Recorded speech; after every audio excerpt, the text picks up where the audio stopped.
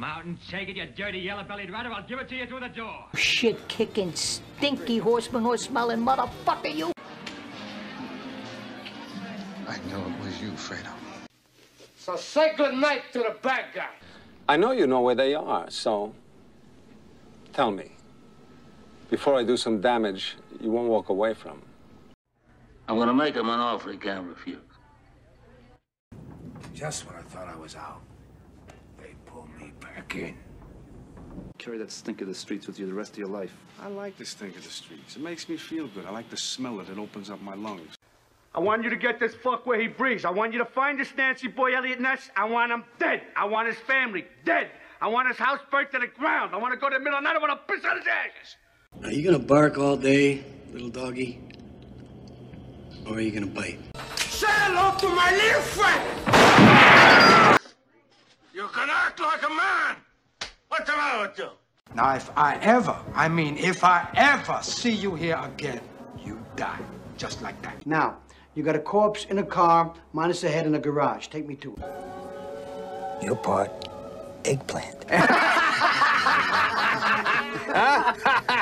Hey. You're a cantaloupe.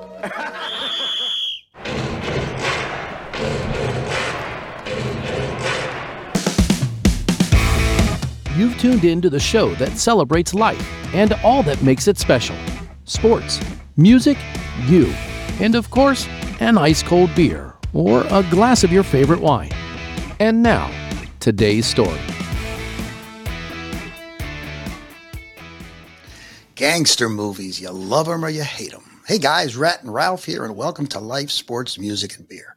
Brought to you by You and the Truth, Face to Face. Now today I invite you to sit back and enjoy as Rick and Tom bring you the 10 best gangster movies of all time. So, let's roll the cameras.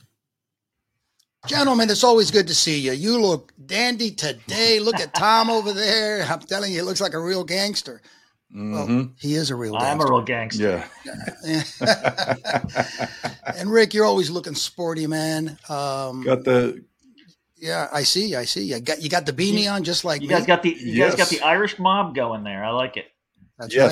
That's right. If you notice, I'm dressed in black. You know how that is. Yeah.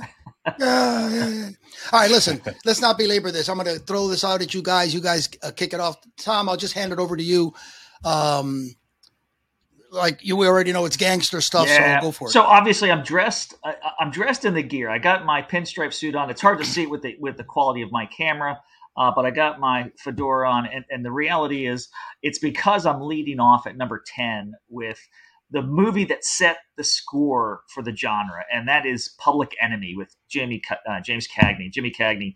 You know, he was a song and dance guy in vaudevillian time, but this movie was iconic. It's what made him a star. He was cast as the second fiddle, supposedly, and when William Wellman came on the set, he changed. He flipped the script, and he made him Tom Powers, who I'm kind of depicting right now. But what made this movie so good is you're talking about Depression. This is 1931. You're talking about starting the third year of the Depression. You already have Prohibition, right? And so these two elements come into play with that angst, that grittiness. But listen, it's not just Jimmy Cagney. It's the ensemble cast. Jean Harlow, who was the harlot of the era, was fantastic. And Joan Blondell, who was probably one of the great character actresses in American history. But that ensemble was so very well put together. But here's what makes the history so important is that this was a new genre. This was a new idea of bringing in gangster films and crime and this type of drama. But that's my number 10. Rick, where do you sit, brother? Well, I like our back and forth on this because, like I told Ralph, it's going to become very evident what decades I grew up in. Because my number 10 probably is off the charts a little bit, and people may not remember this. Quentin Tarantino's very early project with Reservoir Dogs. He brought in just an amazing cast with Harvey Keitel, Tim Roth, Michael Madsen, Chris Penn, Steve Buscemi. He played in it.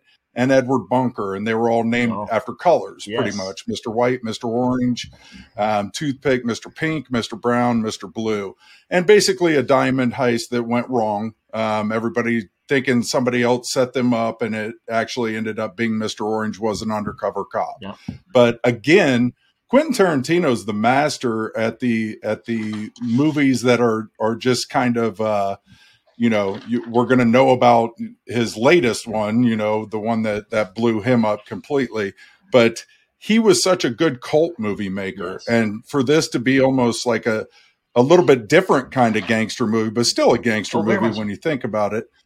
And so that was my number 10, little off the chart, but I like it because not a lot of people think not at all. In fact, my son, I was talking to my son about my list this evening, and he said, "Oh, Reservoir Dogs, that really could make your 10, Dad."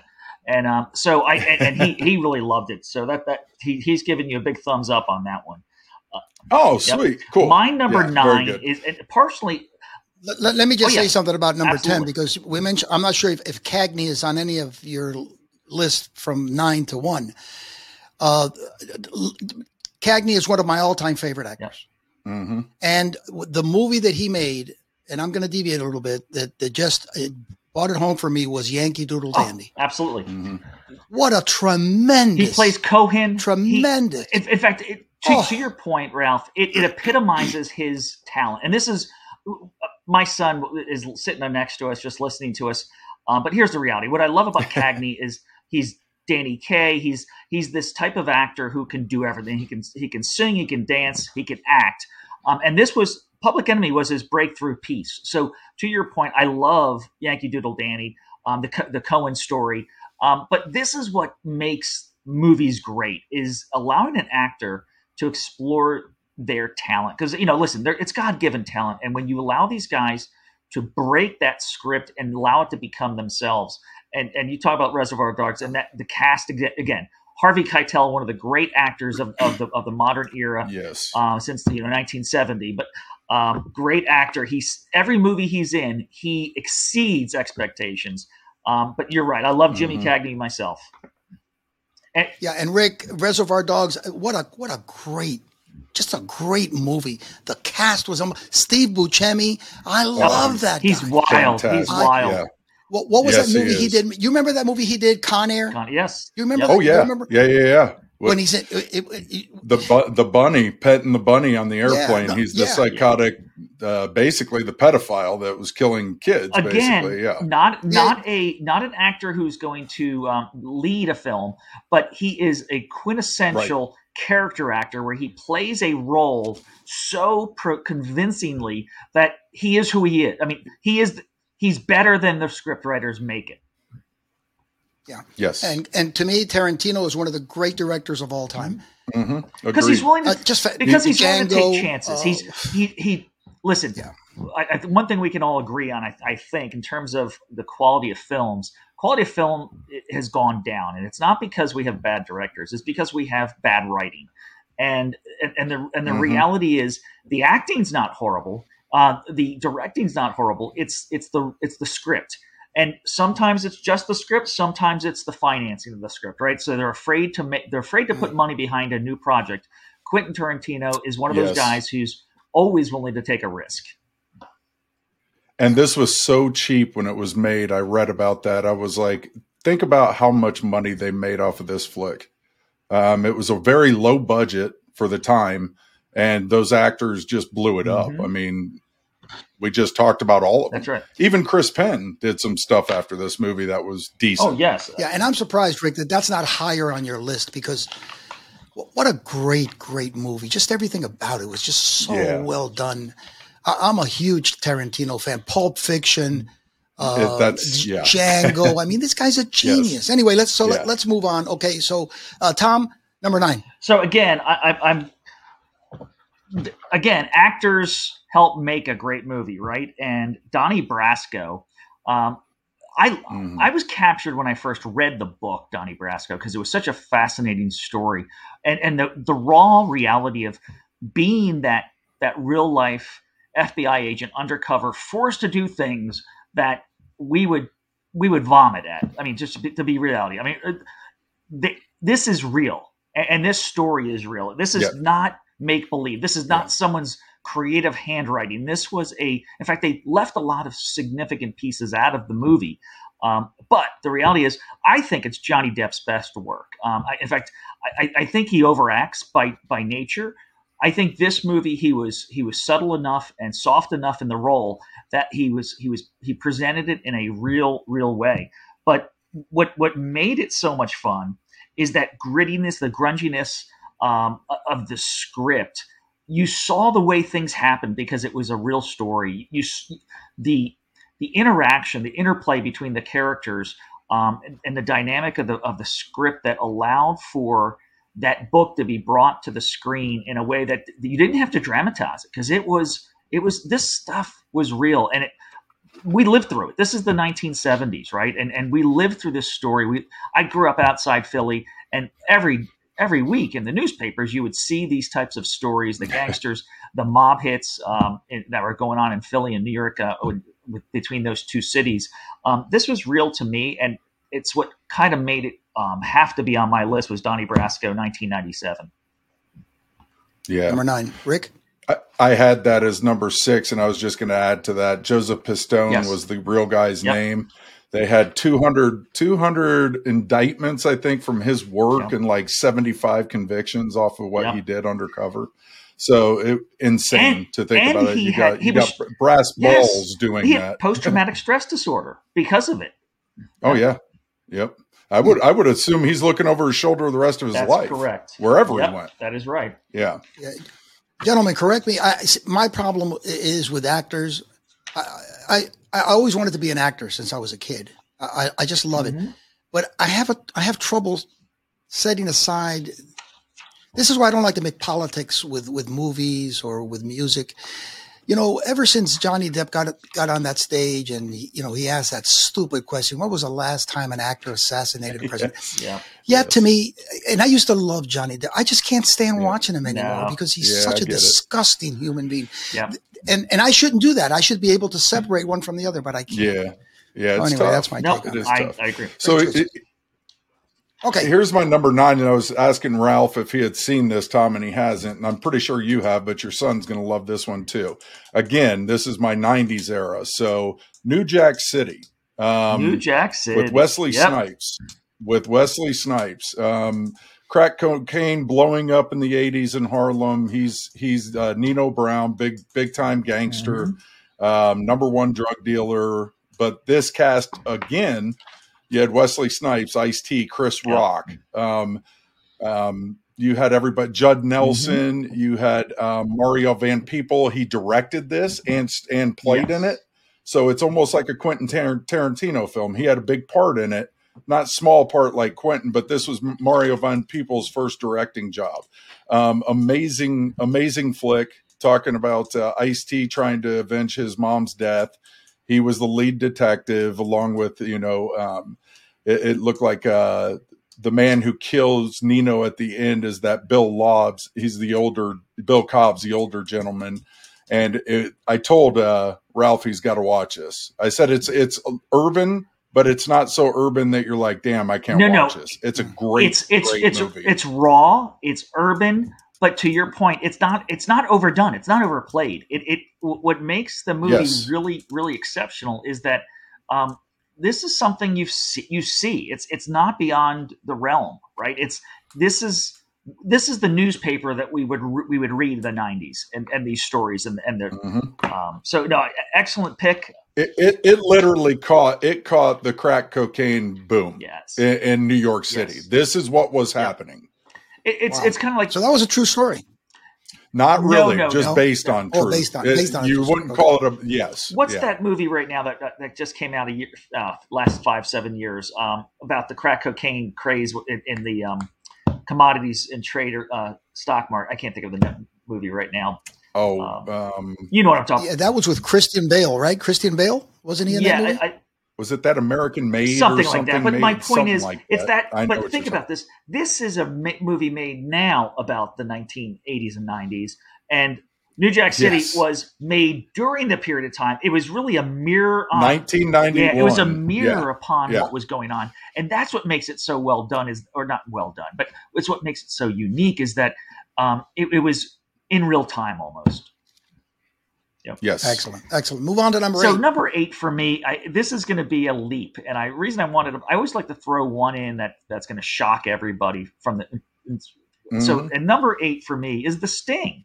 1973. This movie it's a mob movie comedy. You have a con man, you have a confidence man, you have a bad cop, good cop. You have a Donegan who plays the mobster gets played, and it's this interplay in a comical way. But actually, even without the comedy in it, it's a really cool dramatic score in terms of the script of this double cross that goes on and the riskiness of the double cross, and then the elements between the FBI, the police, these small bit con men who have to make a hit just to get by. And this is the interplay that happens in real life. You have little low ranking con guys, just small guys who sometimes stumble into something bigger, and that's what this is about. Not to mention, it's got some of the best music of any movie, right? And so it's iconic in these terms. It became a great success. It had great rewards and awards. But what I've enjoyed about it from day one is that it's hard not to just enjoy this movie when you watch it. You're going to leave it entertained. It's not a historical drama. I mean, although it's set back in the 20s and Prohibition, it's a fun story. The costume is great. I guess my point of saying this, it's a fanciful film, so it's not the raw, gripping crime drama that we're thinking of in most of this list. It's a little bit of a diversion. I think Paul Newman is one of the all-time great actors. I just love him. Agreed. I love him. Agreed. Okay, Rick, what's your number 8? Mine is more modern again, American Gangster with Denzel Washington and Russell Crowe. Let me tell you something. Pairing those two was brilliant. Two of my favorite actors of all time, bar none, to be honest. Set on the Vietnam pilot, Russell Crowe comes back from Vietnam. He's got connections. Well, they're going to start doing blue magic, get it on the streets, the heroin trade, and 1968 in Harlem. And Denzel's the man. And again, you're talking about just those two, but then Josh Brolin, Cuba Gooding Jr. in it as well. Just a brilliant script. I do believe this was set loosely on a real story, which you could see. I mean, you could see a Vietnam vet coming back, a good pilot, helicopter pilot that all of a sudden is flying Cessnas in and out. That's right. Undetected. Yes. And all of a sudden the heroin hits the streets of Brooklyn, and that's how it happened. Obviously, Denzel was the right-hand man to the biggest mob guy running the streets at that time. He passes away. He takes it over, and the rest is history. I mean, amazing movie. He plays such a good bad dude. It's pretty cool. It's pretty cool. And to your point, and this is, and I agree with you, Denzel Washington is an amazing actor, and he can play any role well. He dives into his character, and Russell Crowe is kind of the gritty, raw guy. He always is in this movie. Great choice. I love that movie. Thank you. Denzel Washington, to me, he is my favorite actor of all time. What I didn't like, there's only 2 movies, and I like that movie, but my wife always says to me, I cannot picture him as a bad guy. I know, right? You always want to root for him. And that's why I loved when he played the absolute guy you want to kill or you want to die. He flipped the script on because it's just out of script. Yes, he flipped the script on his audience, and that shows you his range of talent. Yeah. Correct. Well, he did Training Day also, and my wife hated that movie. And that was, you both, you loved him and you hated him in that one. Yeah, she couldn't stand it. She couldn't finish watching that movie. Yeah. It was amazing. But what a hell of an actor. Let me just, I've got him. I've got Robert Duvall, which I think is just one of the greatest characters, and Gene Hackman. I could watch those guys forever. They can do comedy. Fantastic. They can do, they're just fantastic actors. Anyway, just a little side note there. Okay. So we finished number 8. Yep. Tom, number 7. Yeah. So, okay. I'm going to step back into the 70s again. And tap on Scorsese's first effort into gangster movies, and that's with Mean Streets. I think it was 1973. And what makes it a fun movie, and you already tapped on him earlier, Rick, and that is Harvey Keitel. Harvey Keitel is probably the best unknown actor out there, right? He's so good at the roles he plays, you get caught up in the role and you forget who's playing it. And he's had a great career. I mean, he's had a 50-year career in acting. It even did some nice projects here in the 20 teens. But here's what makes Harvey so good. Because he's not this pretty boy, he gets to play these character bits, and he gets to create authenticity in them. And this is why Scorsese is so good. Scorsese came from Little Italy, and so this movie is very much a period piece of his life. He grew up there. He grew up seeing these people making these deals, doing these dirty deeds in his neighborhood, and so he brought it from his eyes into his mind to his fingers, and kind of creates this script mindset that became a real gritty drama about the real mean streets of Little Italy. And all these crime dramas that we're talking about have this same element. And what it is people who feel like they're left out, they need to coalesce with some other people like themselves to try to get try to get ahead in life. And in the old days, when we had significant neighborhoods that were unique culturally, that were separated, Little Italy, you had these places that manifested characters that Scorsese brought to film, like Harvey Keitel. I mean, just a phenomenal. And I imagine a lot of people in the audience have not seen Mean Streets. Go watch it. It set the stage for what Scorsese did the rest of his career. I've never even heard of that movie. I'm imagining a lot of people haven't. And here's again, what makes these things fun is that the true people. My son is a burgeoning director himself, and so he likes to look at these movies not just for their quality in terms of box office success, but in terms of their cinematography, the score, the film, how you film a particular scene from different angles and such. Scorsese used every ploy in the book to create this film. If you haven't seen it, you're going to see the influence on pretty much everything that you and I have already talked about of the things post 1973. Every one of those directors who's made something significant has looked at this film and drawn things from it. And this was Scorsese's genius shining through very early in his career. Interesting. Rick. Scorsese was really good, by the way, too, on a side note, getting his family involved in movies. If you notice, like, he'll use a grandson, he'll use a daughter, and they're just bit parts. But I noticed that as I was going through some stuff today. My number 7's Casino, since we're talking about Martin Scorsese. 73, sports handicapper, mafia associate Sam Ace Rothstein sent from Chicago Mafia to run the Vegas casino Tangiers. Gets out there, doubles, triples a business, but then his childhood friend Nicky comes along. And Nicky and his boys want to turn Vegas into Mafia town and start shaking it up, start hitting the casinos, get banned from everywhere. And this movie has probably one of the most disturbing death scenes of all time, in my opinion, by far. The desert scene when they knock Nicky out with the bat and they're burying him alive as the dust is coming out of his mouth. I thought, God, that's brutal. That was like one of those scenes that always stays with me no matter what. I'm like, God, that's just brutal. Could you imagine? But just unbelievably directed. De Niro, Sharon Stone, Joe Pesci, James Woods, Don Rickles, Alan King, Kevin Pollak. I mean, the list goes on and on. I mean, the people he got to, because again, even these, what I found funny is these comics have been dealing with that stuff for life too. It's like Sammy Davis Jr. They were part of it. Yeah. I mean, they were the guys that made them laugh, but they were protected by the mafia. Don Rickles especially. So I'm just laughing when I see these parts because I'm like, okay, they're just doing exactly what they've done their whole lives.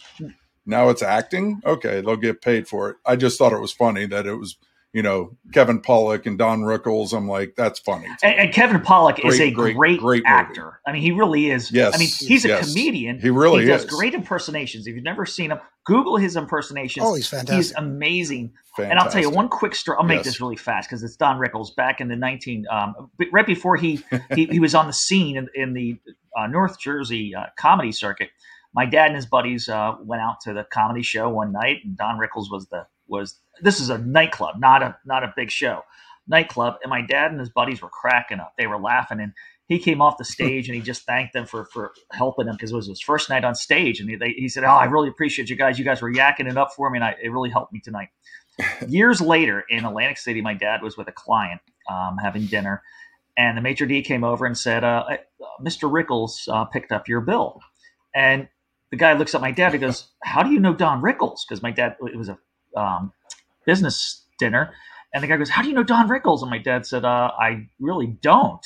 And Don Rickles came by the table and he said, "Hey, I just wanted to thank you very much." He goes, "You and your buddies helped build confidence in me. I really needed it at a time when I really needed it." This is, my dad said, 9-10 years later after that incident took place. That's the kind of person Don Rickles really was. Look at that. Cool. That reminds me of a story. Did you ever hear that story that Don Rickles tells about Frank Sinatra? Oh, that's hilarious. Absolutely. It's one of my favorites. You never heard that? He was having dinner with this lady, Don Rickles, and Frank Sinatra was sitting outside of his view back there. He noticed, so in the middle of the dinner, he says to the lady, he says, "Listen, I got to go to the bathroom." So he gets up and he goes over to Sinatra's table and he says, "Listen, Frank, I'm here with this lady, first date, the whole thing. Listen, could you come by and say hello? I just want to impress her." So he goes back to the table, sits down, they finish dinner. And then Sinatra's leaving and he's sitting there with the lady, Rickles is. And Sinatra comes by and says, "Hey, Don, how you doing?" And Rickles looks at him and says, What's the matter with you? Can't you see I'm having dinner here?" It's like he's the only person who could get away with that with Frank. Absolutely. Yeah? Yes. Yeah. And he couldn't last in today's comedy. No. He couldn't do what he does. None of them could. None of them could. Red Fox, you none name of them it. Could. Red Fox couldn't. None of them. It's so could. sad. No. It's so sad. But so my numbers. Did you do your number? You did. You did your number 7. I did number 7. That was Casino. So you're on 6. Yep. Okay. So this is one of the symmetry realities. If you like westerns, one of my favorite westerns is Once Upon a Time in the West. And Sergio Leone's great epic, and it's a long epic, but it's a great film. If you've never seen it, if you like westerns, watch Once Upon a Time in the West. That leads me into his book. Basically, he starts with this and he ends with Once Upon a Time in America. It's an amazing film, but here's the problem.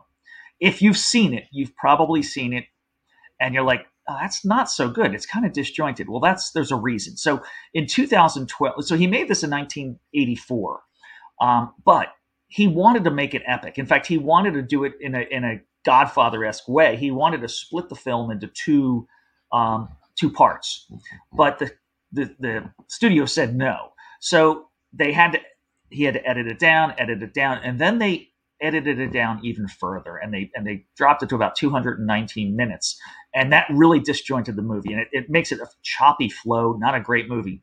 But in 2012, they released the full. Now, in some places around the world, they released the full version, Japan, etc. But in 2012, they released the full version, and it is an amazing story. I mean, when I say amazing, it goes so high level in terms of understanding. Let me back up for a second. Talked about great actors. James Wood steals the movie. I mean, Robert De Niro is great in it. Don't get me wrong. De Niro is great in everything, and James Wood is good or great in everything. But James Wood steals this movie. It's the focus on this movie, which is kind of unique, is the Jewish mafia. The interplay between the Jewish mafia and other mafias, where they played a little bit more of a strategic type of role in organized crime.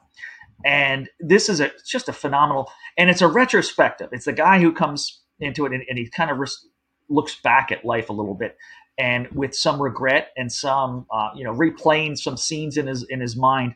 But you have to see the 2012 plus version. I will tell you, you will thank me about 4 hours later. If you can hold on, Gandhi. That's right. If you can That's hold right. on. Exactly. I didn't like That's that exactly movie at right. all. I didn't like that movie. But then again, you're right.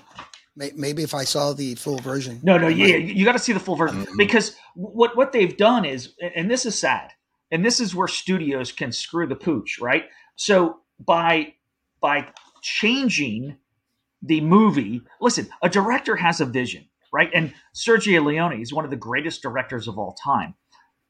The first thing a studio should say is, "We trust you. You've proven yourself.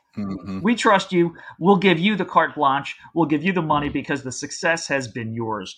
But when they try to overplay the business side of it for the sake of a movie, what they do is they prejudge what audiences are willing to spend their time doing, and unfortunately, they're wrong. I mean, listen, that's not how. Look what Disney's doing right now. Disney's deciding what we see, not allowing the audiences to determine what the audience wants. Yep. Makes sense. All right, moving on. Rick, number 6. All right. My number 6 was Donnie Brasco. So I'm going to go to 5 and we'll just flip it up this way. My number 5 is Bronx Tale, 1993, Robert De Niro. Colosio, the 9-year-old growing up in Belmont, 1960, in the Bronx. Father's bus driver. And here's what I got out of that story, because me having a son and everything, this father was trying to shelter his boy from corruption and crime. Yep. And the best scene in that movie to me was when Sonny confronted him, the dad, and said, I respect you, Sonny, but you can't talk to me like that. But he didn't kill him. You know what I mean? Because he respected what he was doing. He was almost jealous that Colosio wasn't his son. You know what I mean? It looked like Sonny wanted him to be his son, but he respected him enough to back off of him. And that's what I got. It's just an amazing, amazing story. Bronx Tale, we still laugh every time when the mush bets anything and they're ripping up the tickets before the horses finish the race because the mush bet it. They make him go sit in the bathroom, close the door. The movie's it's got funny parts in it, but I really enjoyed the whole father's love kind of thing with De Niro playing that role, which was different. You know, usually he's a mobster. Now he's trying to play the straight and narrow bus driver trying to raise a kid. And it's really to your point, really as a good. dad, you're heartwarmed. I mean, listen, we mentioned this off air, and Chaz Palminteri is a acting coach of a friend of mine, and so I get to communicate with him through her, and it's entertaining to listen to his stories that she shares with me. But he wrote the score on this, and he played the crucial role as the syndicate leader or the neighborhood syndicate. He was so good too, because he was so good. To your point about the nuance. So he loves this kid so much, the kid he doesn't have.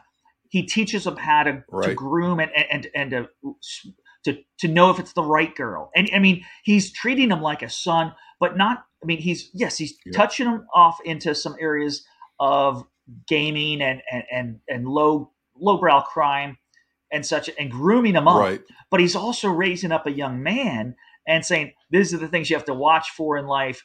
Here's how you pick a right girl. Here's how you treat a girl. The whole door lock scene is one of the classic ones of all time. This is how you know if she's a keeper, right? And I don't want to break the scene because when she reaches over to unlock exactly. it. Yeah. It's beautiful, but I love the Bronx Tale. It was one of my honorable mentions. I love that you picked it. Great job. Okay. Yep. So, all right. So that was Rick number 5, right? Number 5. My number 5. Have you done your Tom for 5? My number 5 is the quintessential international gangster drug running deal, but it's actually told from a different perspective. It's not told from the gangster perspective like pretty much all these films have been doing so far. This one's told from the cop perspective, and probably literally the greatest actor since 1960, in my opinion, is Gene Hackman. Gene Hackman plays the iconic Popeye Doyle in this movie. I mean, it's raw, it's gritty. The language is. It's funny. I remember the first time I tried to have my son watch it. I recorded it on one of these networks, and every other word's bleeped out, and so it's not watchable unless you have a raw version of it, right? And because the reality is, it's how cops talked and spoke in the 70s. It's how gangsters spoke in the 70s. It's how we lived. I mean, this is a reality, but this was the international trade, and it brought into the drug trade from France into New York City, and how things were moving from Marseille and elsewhere. It's just a fun movie from the standpoint of the cinematography. You see these places in their real, how do I put it, most unadulterated way. Just a great film. I can't. I know a lot of people haven't seen it because it's so old, but you've got to see it. It's one of the great movies of all time. Yeah, and guys, like I had mentioned, Gene Hackman, I think he's just. Yeah. I've never seen a movie by him exactly that I did not. That's like. right. That's right. Yeah. Did you guys see? He's everything. Did you guys see Birdcage? Yes, of course. With Robin yes. Williams? So that to me is one of the funniest movies of all time. I've seen that maybe 15 times since it came. Seriously, I went to high school with Calista Flockhart, and really? Oh, did you really? She was a year ahead of me in school, and she played in all our plays, but she lost out on the lead role in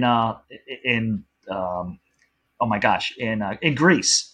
And it really upset her, but it's a fun story. But she was great in it, and she had a great career before she hooked up with a nice little celebrity. Hey, Birdcage, one of my favorite all-time movies. Remember Spartacus? Oh yes, must be the shoes, man. Must be the shoes. It must be the shoes. The shoes. The shoes, man. The shoes. Yes. I love that shit. That was great. How do you feel about that Dolphins game? Betrayed. He's like, no. Yeah. It was just what a great comedy. One of Nathan the great Lane. comedies. Oh my God, he is hilarious in that movie. The best. It was just absolutely fantastic. Real men smear. Okay, all right, back on point. Okay, all so right. Gangster Movies. Number four. Number four. Okay, I've got Pulp Fiction, 1994. Quentin Tarantino. Here we go again. Cult film. You can't speak about him without it being a cult film. For me, this is by far his best work of all time. What's crazy about this movie is if you just watch this from the outside in, you'd be like, it's so broken up. Like it's 7 chapters of where's it going? And it all makes sense at the end. And you're going, how? You started in the diner. You ended in the diner. I have no clue what the hell was in between that, except for Ving Rhames getting abused by a grunt and getting medieval on their ass, which is the best freaking line of all time. When Bruce Willis gave him the whole, you okay? He's like, I'm effing far from okay. I'm about to get some brothers that are about to go medieval on their ass. I love that movie. That's a great movie. Oh my God. Yeah. And here, just listen to this cast, because out of all the movies we've named, listen to this cast. This is crazy to me. John Travolta, Samuel Jackson, Uma Thurman, Harvey Keitel, Tim Roth, Ving Rhames, Rosanna Arquette, Christopher Walken, Bruce Willis. How do you get those names into one broken up, crazy action mob movie? Well, you know what you do? Because that's what it was. Because it's Tarantino. Yeah, because it's Tarantino. Because it's Tarantino. It's very simple. Yeah, Who the hell would turn down you show them a script, you give it to them in advance and say, you want a part of it? And they all did. Well, that's hey, listen, and that's what's funny to me, Tom, because it's just chapters. It's not like any of them were a real lead other than Samuel Jackson and really John. Well, so I'll be honest with you. So that's one of the reasons I'm not a huge fan of the film is because I felt it gyps the audience of a true story, right? And so it's you leave it entertained because of the exceptional acting. But in terms of the story, I think it's trash, and I don't mean that. I'm unique in that. Yeah, because it was all. I'm unique that way. It was much more of a cult thing. It is a cult thing. It wasn't. It's a very big cult. It's movie. Quentin Tarantino, and so you always give him a lot more rope than you give anyone else. It's creative. Absolutely, it's creative, and that's the one thing I enjoy about Tarantino is you're not going to be bored because what he's going to give you is something you've never seen before, and that's genius. That movie was all over the place, so you weren't bored because there was action everywhere. Speaking of not being bored, I will tell you, obviously I'm a movie aficionado, and I've watched movie from every genre, every decade, because I love scripts. I love a story that takes you someplace. I love getting away from my daily humdrum life. But this movie, I will tell you, when I saw it, I immediately told my wife, this is the best movie I've seen in years. And it was called The Usual Suspects. I know the audience knows it, 1995. But what made this movie so like Pulp Fiction in terms of the quality of it was the cast. We talked about Kevin Pollak already, right? Kevin Pollak's in it. We talked about Chaz Palminteri. Chaz Palminteri's in it. Kevin Spacey was outstanding in it, right? Yes. Gabriel Byrne. He'd been in so many movies before this, but this is where he became a iconic player of roles that was so unique because of his accent. He could speak English as we do, American English, or he can speak in his Irish dialect, right? And that ability was fun. I mean, Benicio del Toro, he was entertaining in this because he kind of overplayed his role, but it fenced in a funny way. Stephen Baldwin did a great job. But there's two people I want to point out in this film that people became aware of recently because of a mega series that came out, and that's Giancarlo Esposito. Giancarlo Esposito, he's iconic on YouTube right now with these videos. My son keeps showing these funny videos of Giancarlo, but he was a character in this movie. But the other man who kind of stole the movie, I think, in some way, was Peter Postlethwaite, who played Kobayashi, and his almost overdone seriousness and studiousness of the character of playing the attorney. But the twist of this movie is what made it so genius. You watch the entire movie. After you've seen it once, it's almost of a letdown. But the first time you watch it, it surprises you. You get caught off guard. And then as they play it back in your mind on the screen and they start putting these pieces together, you're like, oh my God, it makes sense.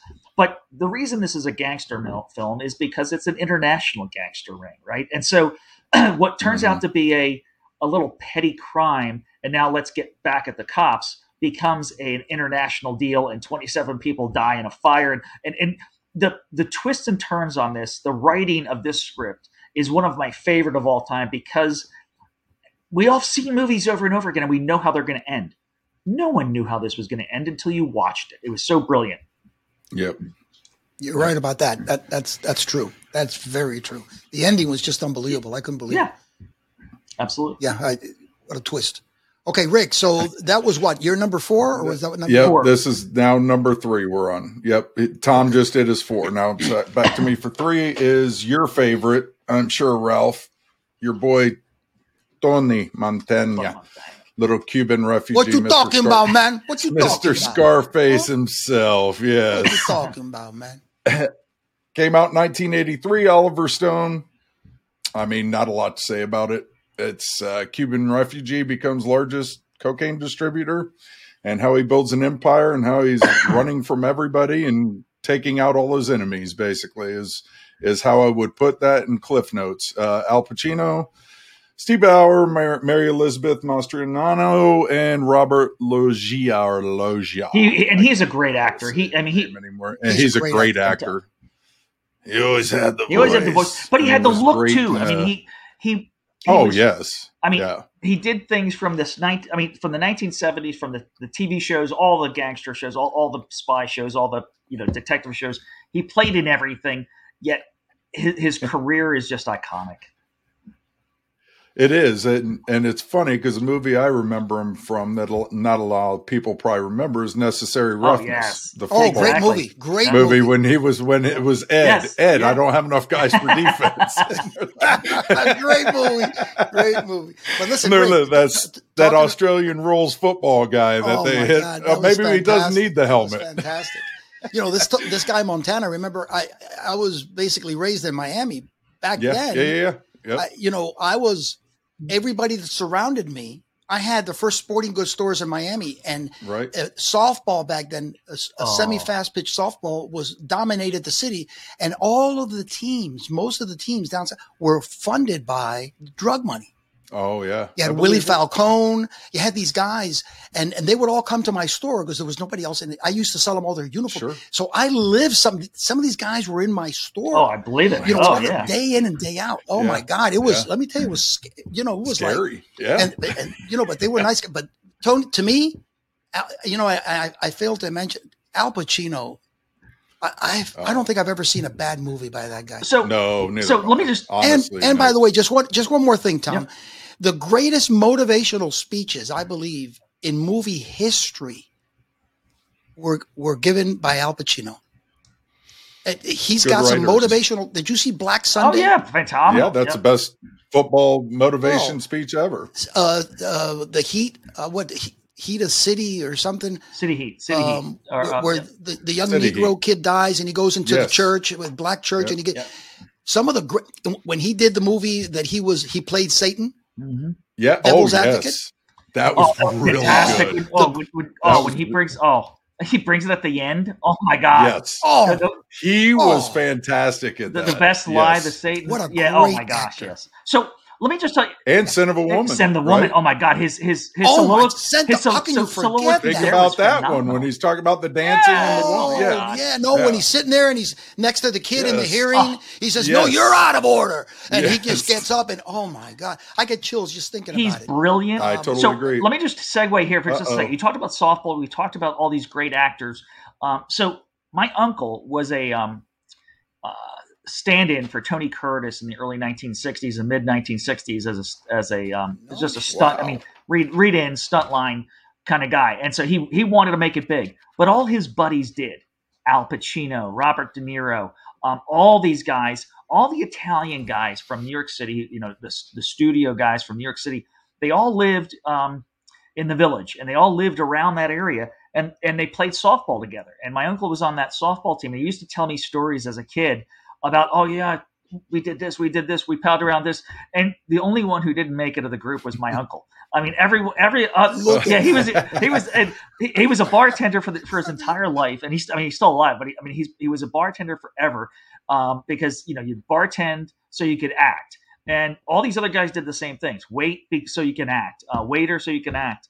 Right. And everyone else made it. Everyone else made it big.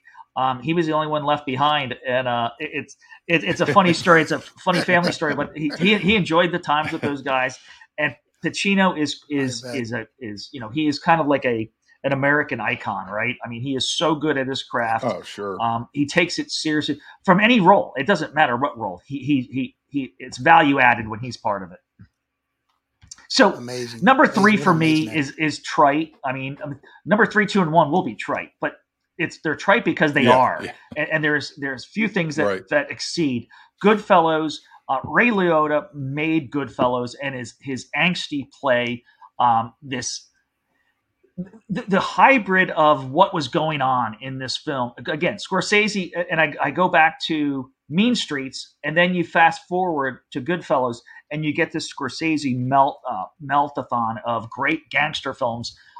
The guy knows how to write character dialogue in this genre like nobody else, and it's legit stuff. Mm-hmm. The interplay between the police and trying to flush the cocaine down the toilet in these stressful times, the interplay of spouse versus mistress, how a made man, how a wise guy got made. And then the action between these folks in a graphically violent way, but not always to death. Sometimes just to send messages, right? And so this is how it was. And again, I'm going to tell one more personal story. I had an uncle, my Uncle Mike, who was a made man, and we all knew it. He drove a nice Cadillac, but he never worked. We'd be sitting there on a Sunday afternoon eating sandwiches, which back in New Jersey, New York, at an Italian buffet when friends and family were over, were a bunch of cold cuts, rolls, Italian rolls, and all the fixings, and you'd have it. And then the phone would ring. Michael Mike would go up, answer the phone, or my Aunt Grace would answer the phone, and oh, it's for you. Oh yeah. I'll be there in 10 minutes. And he'd leave, and we never knew what he did because he never had a serious job, but he always lived. He's a doctor, and he drove it.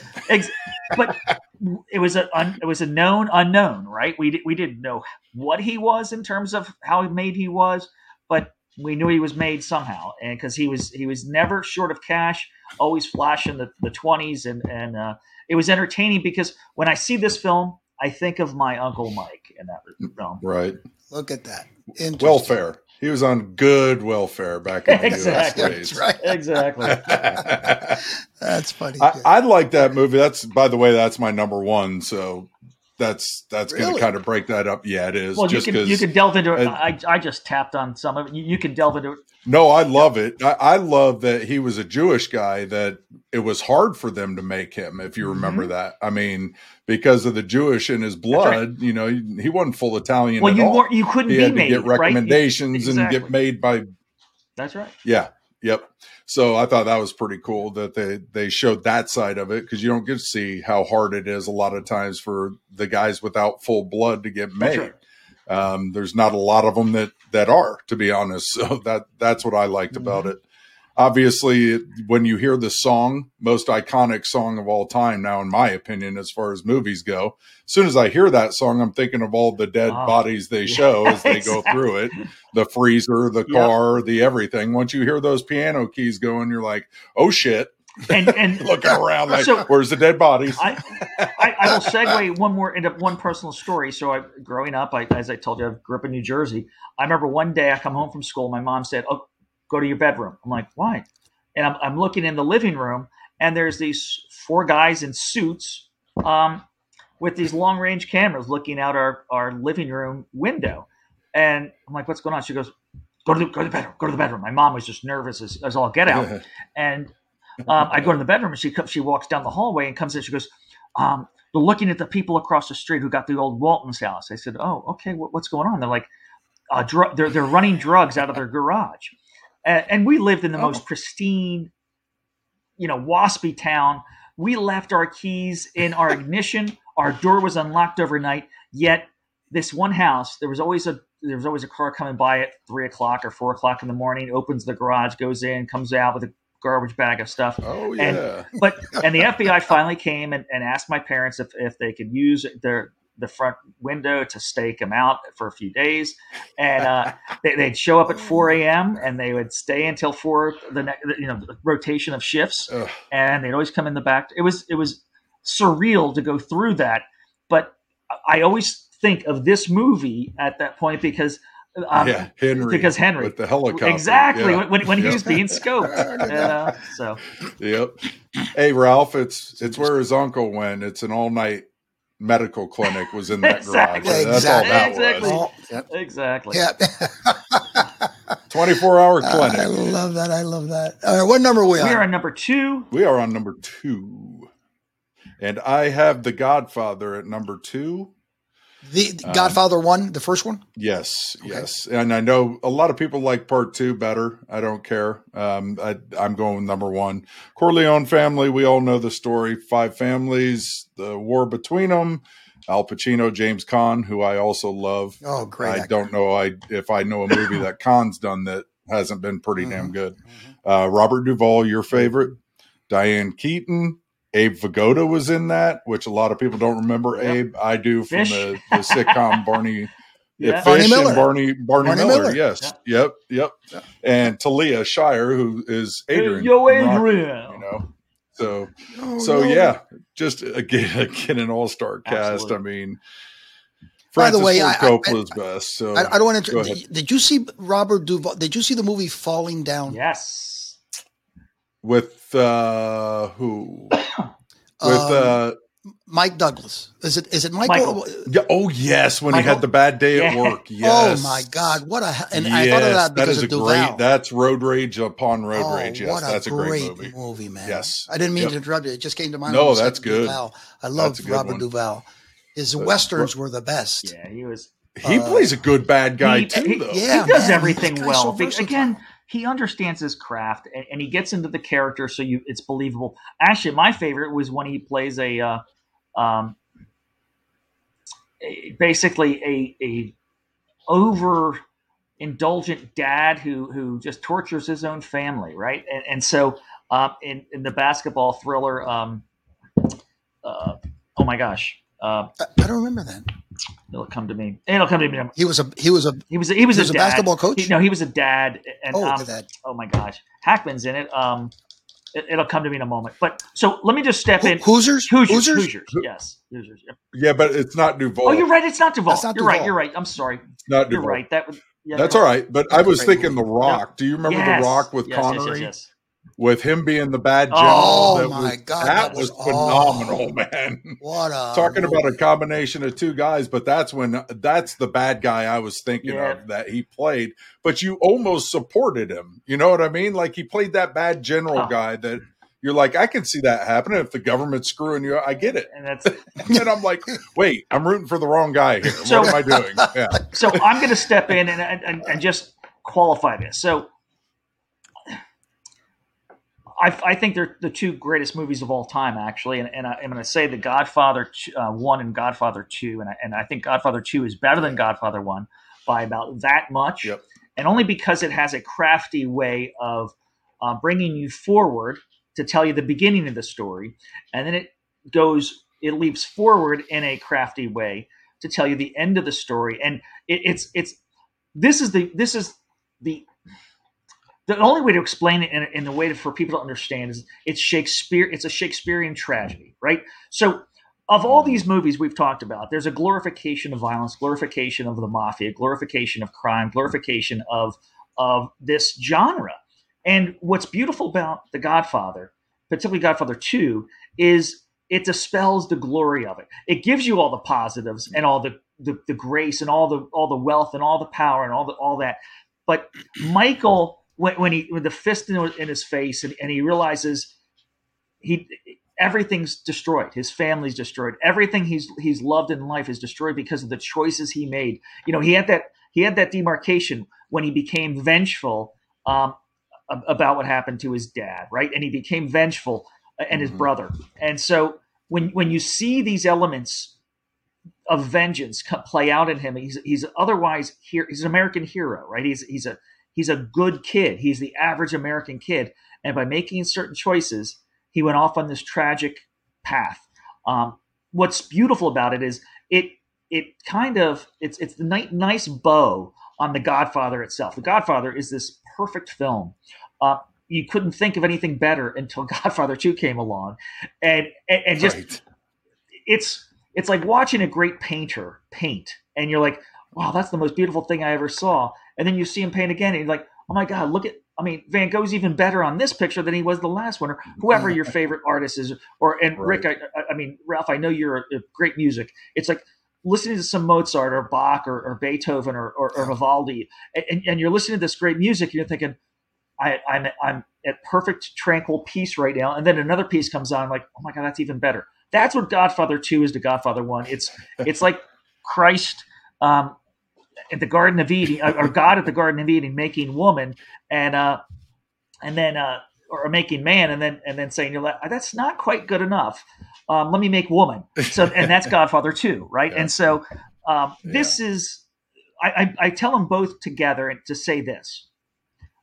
There's a lot of great movies that I left off the list, and I'm going to say one of my favorites, just enjoyable part, was the basically when I look, and you mentioned The Bronx Tale, and I just love The Bronx Tale. So don't get me wrong. But are you getting into honorable? No. Yes. I'm just going to say this. Are you done? No, I'm just going to say this piece. Of all these 10 films that we looked at, there's so many more we could include. And I want to hear what I know you told us what one is, and I want you to go into more depth on that, but what is your number 2? You said it was Godfather? My number 2 was Godfather. Okay. Godfather, yes. And then Goodfellas was number 1. Yep. So yes, start on the so let me just say the Friends of Eddie. Let me ask Rick the question. Let me ask Rick and Departed would have been on my list, but they're two halves of the same coin, so I couldn't include either one of them. But I digress. Go ahead. Right. So go ahead, Ralph. Did both of you include Godfather 1 and 2? I did. Or no? I just did Godfather 1. So you didn't think Godfather 2 was I did, but I had Goodfellas as number 1. So right. I was going off the board a little bit with a couple that I knew weren't going to be brought up in the 90s. Yeah. That's why I did the New Jack and some of the stuff that younger people would remember. Not younger. I mean, I'm in my 50s, so But those are movies that you don't think of when you think gangster. You immediately go to the mafia, and you don't think gang. This gangster over here, these gangsters. You know, that's why I did American Gangster. That's why I did New Jack City.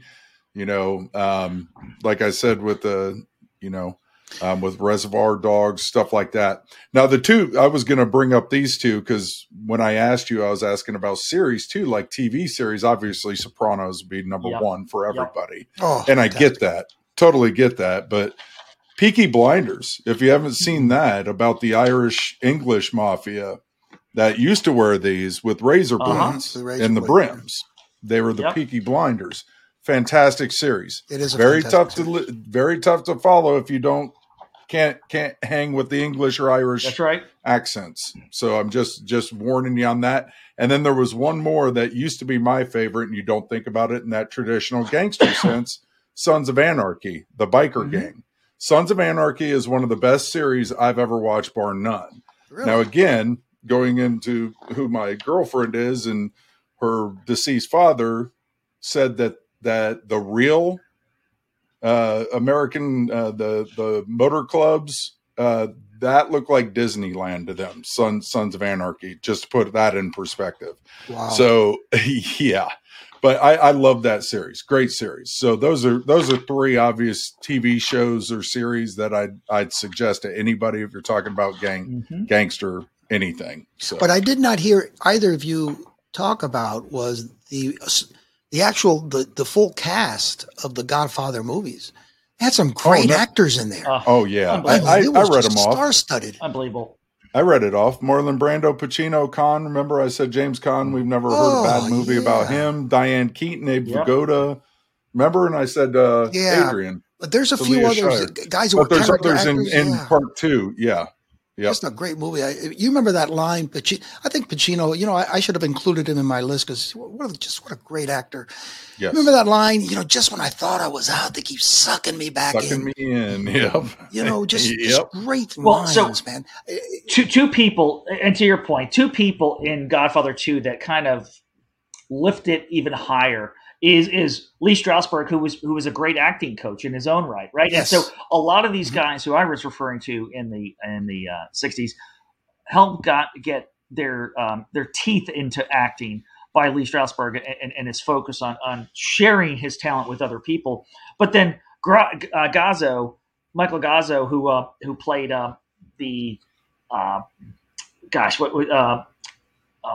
what's it? Frank Pantangelo.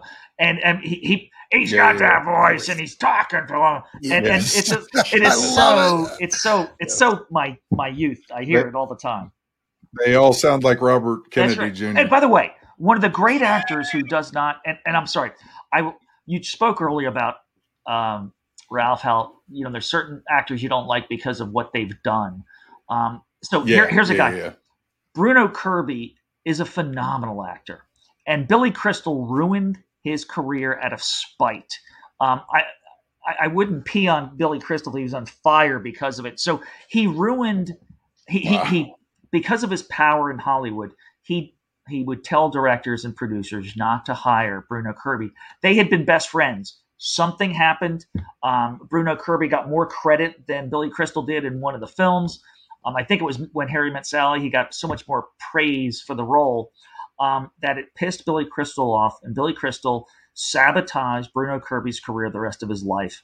There's a lot of stories. It's a horribly sad reality. Bruno Kirby was a great talent. I don't know who he is. I can't recognize him by name. If I saw him, I probably knew who he is. If you remember, Rick, can you recognize him? If you remember when in the beginning of Godfather 2, when they go back to the early days when De Niro comes across as a little kid and he's growing up in New York in Little Italy, he befriends Bruno Kirby and they become good friends. And he's in the kitchen and they're eating pasta together. Oh yes, I'm looking right at him now. I know exactly. And that's Bruno yes, Kirby. You are right. If you think of him in When Harry Met Sally, he was the best friend who was dating what's her name? Who she plays Fisher. I mean, he was dating Fisher in the movie. When remember they have these two bed scenes where they're talking about each other back and forth, but Bruno Kirby was Ralph, yes. can you see that? There you go. Yes. Okay. All right. Or, See, I wasn't around back then, so I'm I was too young back then. He was. Yeah, I remember him very much so in more than one movie. Yeah, and he was excellent right, in everything he did. Let me just recap. So, Rick, who was your number 2? My number 2 was The Godfather. Godfather 1. Yep. And Tom? So Godfather 1 was 2, and Godfather 2 was 1. 2 was 1.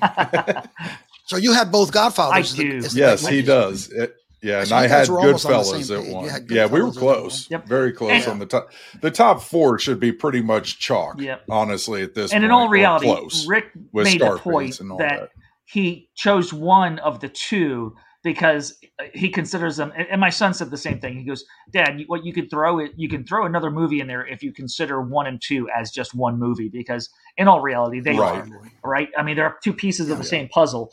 And so, I respect you for doing it, because I think it allowed you to put another movie that we could discuss on it. Yeah. That was fantastic. Fun. I like that. That was a good time. Excellent. And I made Tom's son happy Oh my gosh, with a couple of my picks. Well, you did so with I'm happy multiple with of that. your picks. There we go. Yeah. There you go. Gentlemen, we're going to leave it at that. We got to come back and do comedies. I'm really into comedies. I love comedies. Yes. Oh my God. I love to be entertained. You use the word entertainment once. That I only heard that word once tonight. And that's what movies are all about. I'll share this with you. I've never seen Schindler's List. Ooh, great movie. Neither great have I, movie. to be honest with you. Rick? I have not, Ralph. And I won't. I don't want to watch movies like that. I'll read about it. That bring you down? No, yeah. Yeah, because I know it was real too. I watch a movie and be entertained. I want to forget about my problems. And Schindler's List, I started watching it and I just couldn't take it. So and that's why I included. That's why I included the sting on it, because in terms of reality, that was lighthearted. Listen, it's an escape, right? Movies are an escape. We've got lives. We're busy. We've got stresses. A movie is a. There's 3 things that take you away from the doldrums and the craziness of life. It's music, it's movies, and it's books. Maybe a 4th would be sports. Well, and sports. That's right. Yeah. And I think we've lost sight of that. I think, look, we can get into a long conversation on that. Those are the things that people use. Yeah, that's for another one. Yeah. But as you mentioned, sports, people have to get lost in that. Just for, you guys know, you look, Rick. I mean, Ralph, you and I talked about this earlier. This outfit I've got, my jacket, and my fedora. This was a regular uniform for people who attended baseball games in the 1930s and 20s. And so sadly, people don't dress nicely today. It's a shame. I agree with that. And head coaches all the way up to the 60s. Oh my God, Landry. 70s. I loved it. Oh my God, you're right, Rick. I never thought about that. You're absolutely head coaches right. all the way through the NFL had Tom Landry was he always had his hat on, right? Landry, Bear Bryant with Alabama. I mean, wow, yeah. We're in deep shit, folks. I don't want to get into that. Hey, thanks for that, guys. Great rundown of gangster movies. Love it. Just loved every minute. I appreciate you both. We're going to come back next week, and we'll probably do comedies or just another top 10, because this is just such an enjoyable subject. Yeah, folks, hit the like button, subscribe button, ring that bell, the whole deal. And if you have a question, just email it. The email is going to right down there. You'll see that email. As always, Rick, Tom, it's been a pleasure. You guys take care of yourselves. I appreciate it. Thanks, guys. Take care. On behalf of everyone from Life, Sports, Music, and Beer, we thank you for tuning in. If you've got that story to tell, comment below. Smash that like and subscribe button. And don't forget to hit that bell so you can hear other amazing stories.